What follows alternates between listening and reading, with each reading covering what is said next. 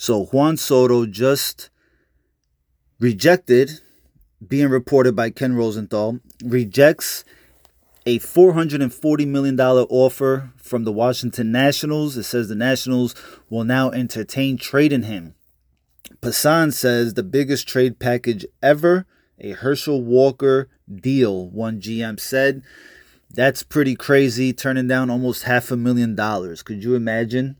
Look, every team should be in on Juan Soto at this point.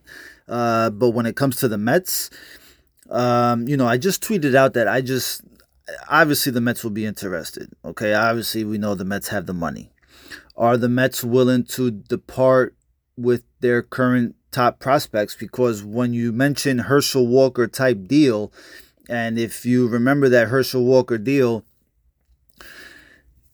it paid off for the Cowboys, and they got a lot in return for Herschel Walker by the Vikings. So we're talking a few top 10 prospects in anyone's farm system right now for Juan Soto at least. But as I thought about it a little more, right, all of a sudden this 2022 MLB draft becomes really important for the Mets and how they maybe pursue Juan Soto. The Mets have quite a few draft picks here in the first 90 picks, I believe. I think it's like 5, if I'm not mistaken. I'm usually not into the MLB draft. But all of a sudden, even before, speaking of Soto, I was into this draft. But now even more so, because if the Mets end up having, let's say, a grade A draft, it may all of a sudden change how the Mets look at their farm system, right? If they feel they have a really good 2022 draft, they could replenish some of the current prospects with what we draft right now. So, and obviously those players, our current prospects, are closer to Major League ready, right? And I'm pretty sure that's something that the Nationals will be looking at. So, this draft all of a sudden becomes super important for the New York Mets and the organization, because it could fucking change the franchise. I mean, you bring in a guy like Soto, who's young, who has 2 years left of arbitration. You lock him up. Obviously, if the Mets trade for Soto, they are going to lock him up. Money is not an issue. He's going to get that long-term contract.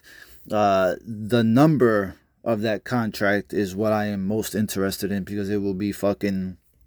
It's going to blow out. It's going to blow that 341 that Lindor is getting out the water. So, look, I was not... the Mets giving up some of the current top prospects, because that's what it's going to cost. It's going to cost at least 2 or 3 of the top 10. And, I mean, it's going to be a big haul that the Mets will have to give up for Soto. Okay? Plain and simple. Anybody. And I, all of a sudden just kind of thinking about it, and, with the current draft coming up right now and the Mets having so many picks, it may change how the Mets look at things. So it'll be really interesting. Man, if the Mets somehow, some way land Soto, wow, that's all I can say. It fucking leaves me speechless, and I probably wouldn't have thought this, a couple years ago, that the Mets would even have a chance to sniff at Soto. And now maybe there's a big chance that the Mets are real players in this. I believe they're at the table. The Mets are going to be at the table for Soto. It's just a matter of how deep into the game they want to go. But yeah, there you have it. Soto rejects a 15-year, $440 million contract offer from the Nationals. Fuck the Nationals. That franchise is lost. I understand they won a recent World Series, but they have done nothing to sustain winning in Washington. So let's see what the Mets do. Hopefully,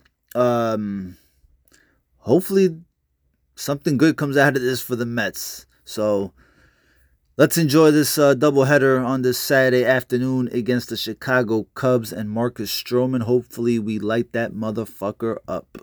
Let's go Mets.